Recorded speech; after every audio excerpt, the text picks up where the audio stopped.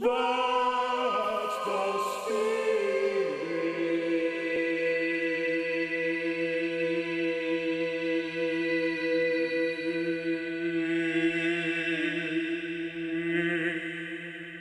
Very special edition of That's the Spirit this afternoon. Welcome to the BFM studio, the one and only Peter Lineham, and extra special guest all the way from over the USA ways, David Farrier. Hello, it's nice to be here with you all. It's a great pleasure to, well, we don't often have guests and this is the spirit, but we have today. We do. Well, David Farrier, Peter Lineham and I have covered your writing a fair bit here on That's the Spirit. Thank you for that, by the way, keeping an eye on things. It's irresistible topic, I have to say, because it's just that, David, you dig at things from a particular angle and you dig up stories that actually, in a way, we all knew were true, but we didn't want to talk about them because they made us feel uncomfortable.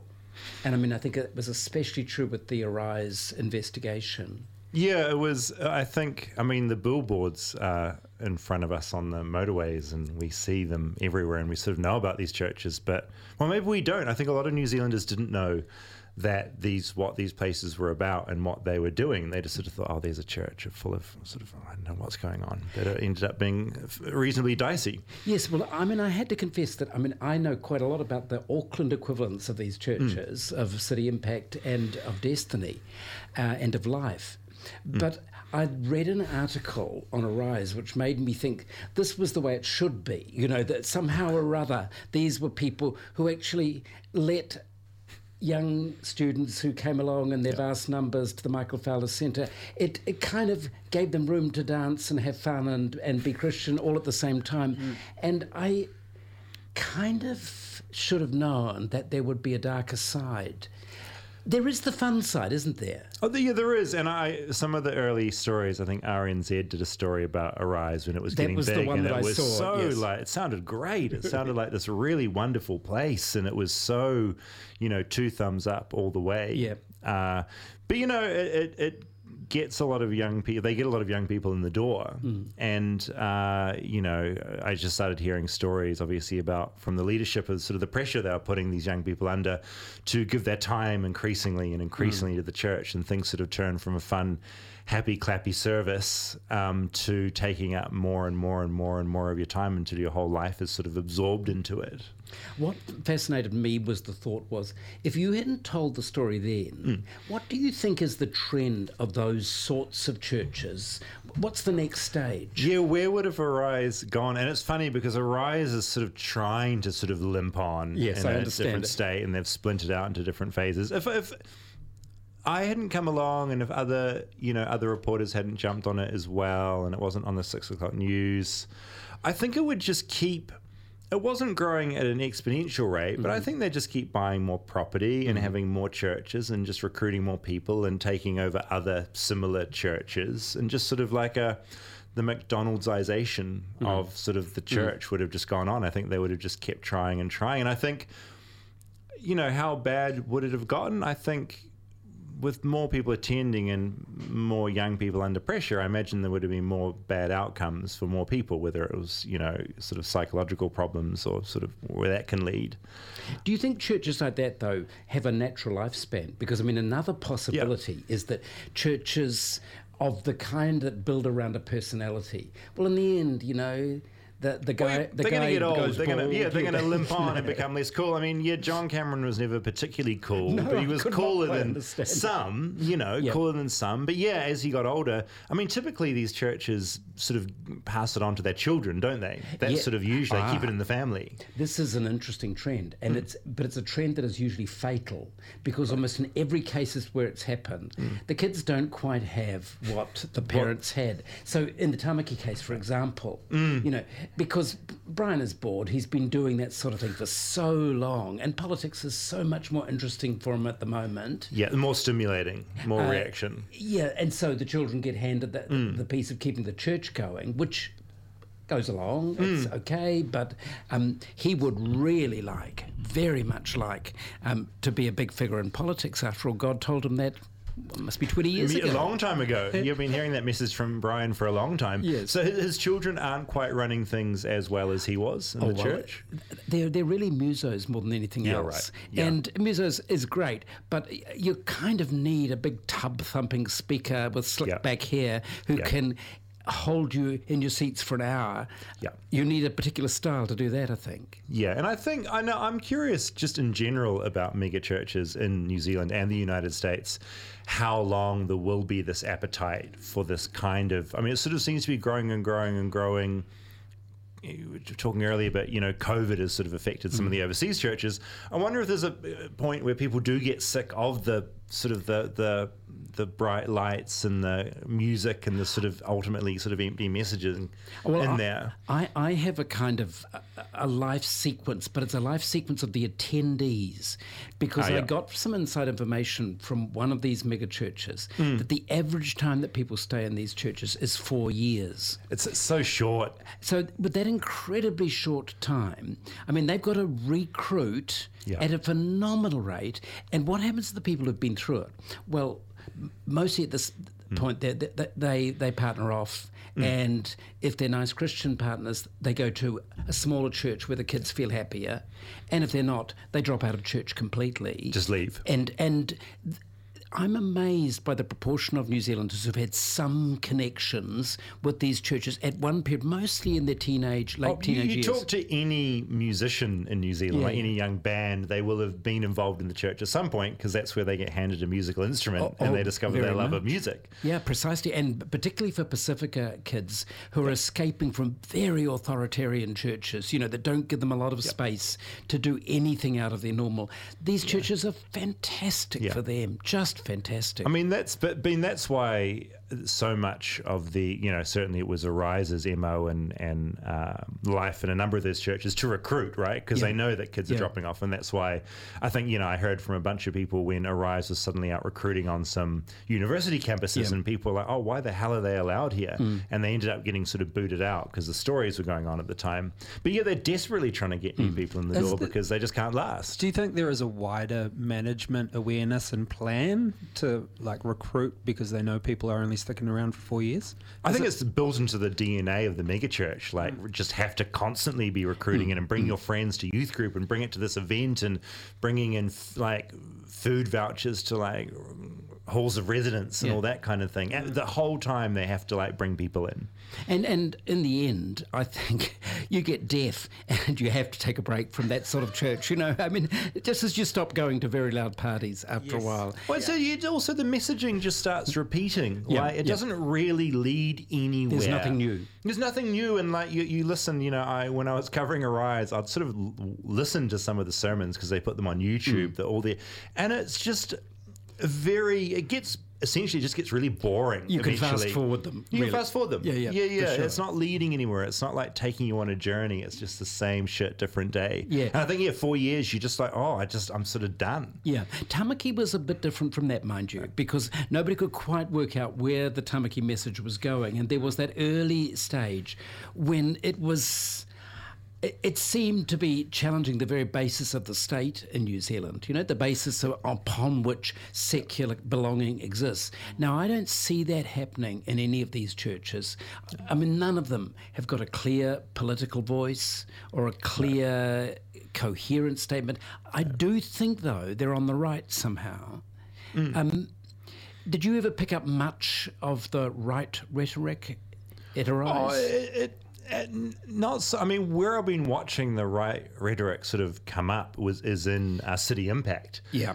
Because the interesting thing there is that I wrote a few years ago about Peter Mortlock when he was running things, and he's kind of handed the main the pastoring reins again on the slightly less charismatic young people. Yep. And he is sort of off on Instagram doing his own thing. He's trying to sort of become a sort of celebrity in his right, and all he talks about on his Instagram videos is American politics. Yes. That's all. It's just straight and to the right leaning. So he's talking about trans people are awful, gay people are awful. He's talking about the American left being awful, the Democrats. It's all, and it gets into very conspiratorial alt-righty stuff as well. Oh, well, the presence of conspiracy in this type of church is quite significant. Oh.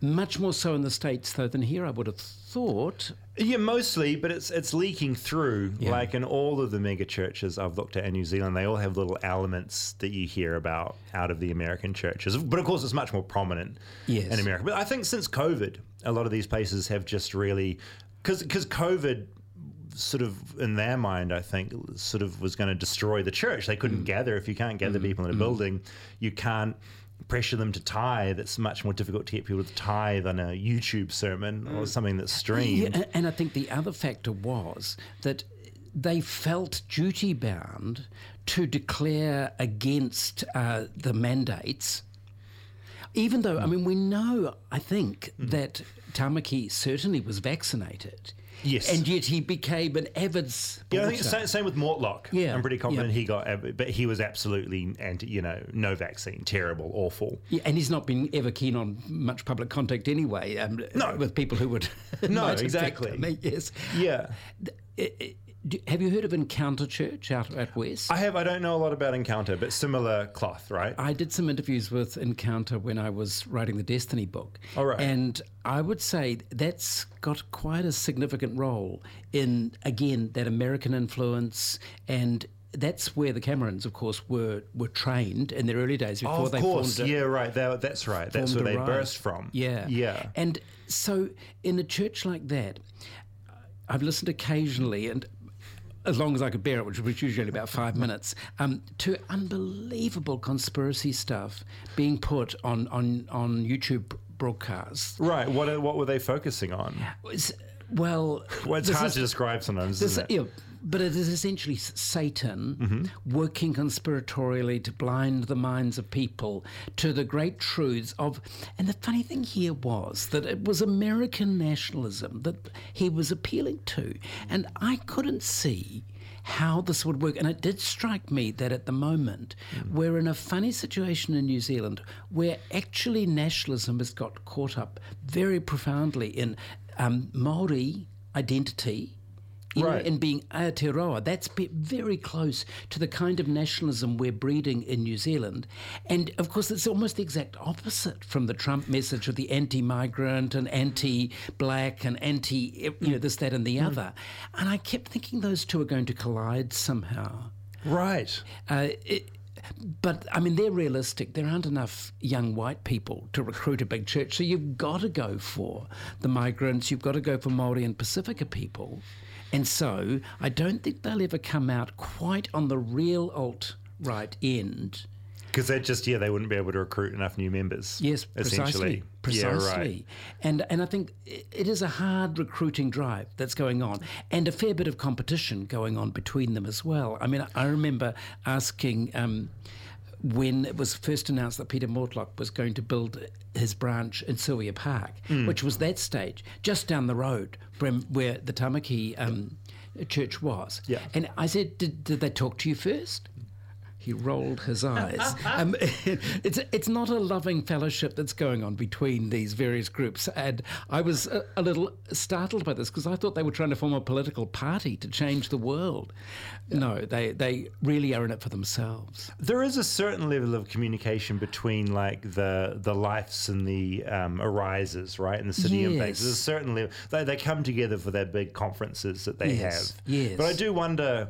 Yeah, there's just not enough New Zealanders to support all these different branches. So there must be some level of, obviously, competition. But some of them do get on, right? They talk, they all seed each other. Yes, they like showing off themselves to each other and the size of their diamond rings. It's a big circle jerk. Yeah. I noticed I drove down the Southern Motorway yesterday, was it? And saw there's a sign up that City Impact is about to open in Hamilton as well. Really? So good market, great market. Yeah, well, there's not a lot else to do in the Tron, if you like. And there's that factor. But you see, they've already got a branch. Is it Queenstown and Invercargill? Yes. And I think is that? I think that the Mortlocks love to ski. Is that what it is? I'd say so. They like to get around. Yeah, that's probably a little holiday home there for them. And he has a branch in Canada. Yeah, he's got a few. Some of his branches I think listed are probably not giant. Yes, but I think he just likes on the website listing various countries. I think there was one maybe in Fiji as well. Yes. But no, he had at one point he had about 20 churches listed around the world. But the Crisis in Hillsong must surely.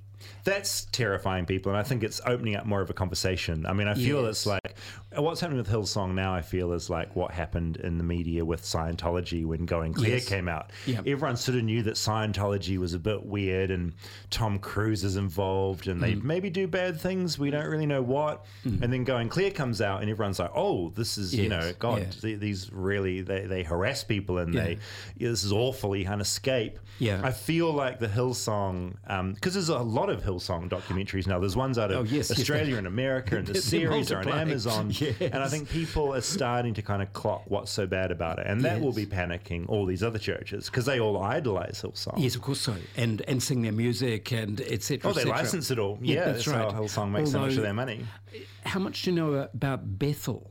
No, I know very little. Educate me. Bethel, Redding, California. This is even wilder. It is quite extraordinary. This is the place where they go to tombstones and hug tombstones in order to gain the life spirit of the person who has died. Oh my God! This is. I didn't remember reading that in the Bible. It's not a strong theme in the Bible. They've tried to raise the dead. They've done various things. Oh, incredible! So have they raised anyone yet? I don't believe. Still waiting. It's pretty much at the same numbers, but they've got a lot of new people who are already alive who didn't die. When did that crop up? So Bethel actually goes back to the apostolic movement, the movement that says that there are new apostles, and so. The Bethel's music is now sung in most Pentecostal churches as the main music alongside Hillsong. So Hillsong has got some competition. Oh yes, this is competition significant. And Bethel Watch out, Brooke Fraser. Yeah, that's right. And so it's producing a quite weird set of well, they are really weird doctrines. You go to the prophetic school to learn how to be a prophet, etc. Oh, so they're really intense. So this is very intense at a scale way above Hillsong. Yeah, because Hillsong is quite very safe. Yeah, it's sort of mainstream, isn't it? Bieber was at Hillsong. You know, precisely. The guy from Jurassic, Chris Pratt. He's in Hillsong. It's like very sort of ordinary compared with what you're talking about. Precisely. And I wonder whether you see one of the trends is that you get more and more freaky offshoots in order to kind of attract something fresh and something new. Yeah, precisely. And it certainly is new, about fresh, because it's just a recycling. Yeah, same old shit. The old rubbish. Yeah, that's right. And I also wonder how long it takes people to see through it. I know. I mean,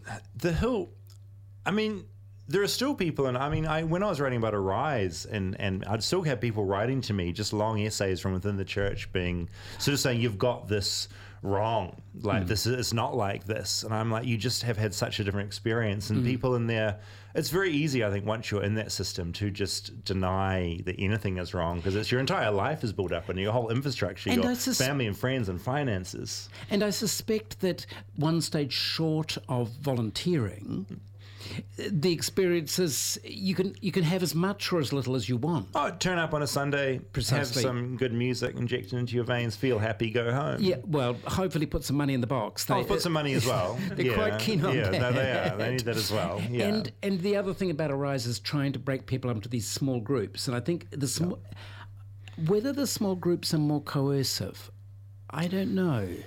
I think quite possibly once you get down to the kind of intimate group, then the squeezes go on a little bit more strongly. And I think that's when it's harder to break away, because you're so connected in. Yeah, intimately. Well, we're in those groups of 15, 20 people having these sort of out-of-church meetings. But in the US, of course, they'd also have a university and a gym and college, and so you would live your entire life on their campus, literally. Not so common here. No, there's like, some of them have schools, right? There's like sort of some primary schools, and sort of maybe they go through a bit older, but there's not much of that. No, and they run into a problem because, Destiny schools certainly found this. In order to get registration, you've got to be registered in the New Zealand system to be allowed to take children out of the state system. Yeah. So you've got to show you've got a sensible curriculum, and the sensible curriculum is defined by the state. Yeah. And so that curtails them a bit. Yeah. And actually also trained teachers generally have got a slightly broader perspective than maybe the church. And I think possibly we've been saved the craziness of Florida or something like that because we've got a quite firm state system. Yeah, and thank goodness else you're getting kids in there and just indoctrinating them with all sorts of crazy, and then that's where they're going to stay. Yeah, yeah. If you can get them young. And see, I mean, I wonder, I'm just intrigued to hear what you think. Do you think can the United States survive with this sort of crazy diversity, which seems to be, I mean, they seem to be trying to tear themselves apart? And just, I mean, I don't think America in general is gonna. I think it's on the way out. I mean, it's just, I just. Someone said to me, you can always just tell with the roads in America how things are going. And you drive around Los Angeles, and there's just giant potholes in the freeway, and you just sometimes feel like your wheel's gonna fall off the car. Like LA just feels like it's in a decline in general. But as far as all the I mean, it's so, in my mind, like religion, certainly like Christianity and conspiracy now are so closely linked, and politics just is so, I mean, politics has always been such a big part, I think, of American Christianity, but just more and more and more so. And when you saw Christianity sort of merge with Trump, I mean, Trump wouldn't have been elected if it wasn't for the incredibly sort of intense sort of right Christian movement. Not all Christians, but certainly that sort of basis got him in. And I think it's just permanently like linked now, and it'll never go away. Yeah, I saw a very interesting statistic on Pew Foundation's site, I think it was yesterday, that said that in fact the evangelical Christians who elected Trump are the ones who least go to church, which I thought was rather interesting. So there's they're religious, but it's a do-it-yourself religion. Yeah, I love that statistic. Yes, it's kind of it's sort of incredible. Yes, that's a disturbing indication that I think in America people define themselves by their religion much more than we do here. Oh, it's a personality trait. Yeah, it's absolutely it defines so much of your existence. And do you think people are more partisan? But most people in New Zealand be shy about talking about which party they supported. Oh, no. And generally, I mean, again, it's an American thing, but people are very happy to sort of give their opinions and talk about who they support and what they do. It's not at all hidden. I mean, people will plan it out on their lawn who they're voting for, Yeah. It's pretty clear pretty quickly. They're not subtle. But at least it's out in the open. Yeah. That's nice. So at least in America, like, you get a sense of how crazy it is. It's not hidden. Yeah. It's all just right in front of you. Yeah, that is the nature of that world. Yeah, 100%. Yeah. But I mean, I'm always fascinated. I mean, I still don't fully understand, and you'll know more about this than I do, but just why New Zealand has been so, we just absorb stuff from America so easily, and just looking at these mega churches, just it's all American, everything just soaked in. Oh, well. We do it so readily. Well, remember, a society that feels far away from anywhere, feels very insecure, will grab at anything that is seen as security. And, I mean, it wasn't just American influence. I mean, British influence in the same way. And, I mean, in the end, I suspect we'll kowtow to China in the same way because we feel insecure. Yeah. And the trouble is that in one sense, we definitely don't want to ally with anybody else. So there's this strange combination of hatred of America, which is quite intense in New Zealand, as well as kowtowing to America. And I think that's all bound up in the odd forms of both religion and politics that we get. Yeah. So strange. It is. It'll never cease being strange to me. And someone earlier today sent me, speaking of Arise, that a message that John Cameron is back on all the social media now and is sort of entering into being a serious Christian leader again. I don't know of what church. In Australia. The leader of Arise. In New Zealand. Yeah, he In New seems to be. Zealand? Yeah, he seems to be wanting to introduce himself here again. Well, maybe the other thing we have in New Zealand is short-term memory loss. You know, I mean, it could be that. We do just he might be relying. I mean, that's the other thing. You know, all these. If anyone's sort of disgraced, inevitably, sort of a year or 2 years later, they'll emerge somewhere else afresh, just expecting everyone to have forgotten what they did. Years ago, I wrote a study of a crazy religious group in Christchurch called the Temple of Truth. It sounds bad, doesn't it? You don't join the Temple of Truth. It's going to go wrong. The Temple of Truth in the 1890s. And one of the hostile other churches began investigating it and found that the man who ran it, A.B. Worthington was the name he was using in New Zealand, but they got Pinkerton's detective agency to track him down and found out that he had had 5 earlier wives, and the current woman, he was married spiritually but not literally to her, and it burst in Christchurch on a Saturday just before their services, and there was a riot in Latimer Square in front of the church about all of this was going on. Amazing. So he slunk away to Melbourne. And 3 years later, came back and tried to start again. However, he didn't succeed. But he tried. He tried. I mean, I guess, you know, these leaders don't really know any other sort of. They don't know what else to do, right? And they miss the attention, and they miss that having that leadership, and so they will inevitably pop up again or try to. And in a way, it's the religious leader, the charlatan, the advertising executive. I mean, they're all slogan makers, aren't they? Yeah. And absolutely. And that's what we see in operation. Yeah. Pretty strange. On that note, shall we wrap up and do some 5 o'clock news? I'd love to know what's going on in the world. Yeah, I'm so curious. David Farrier and Peter Lineham, thank you so much for making the trek into BFM this afternoon for an extra special edition. So nice to be here. It's nice to meet you in person. It's Peter. great. It's Well, I been a heard you delight. over at St Matthews when you did that talk, but yeah, very good. Thank you. Thanks, Dave.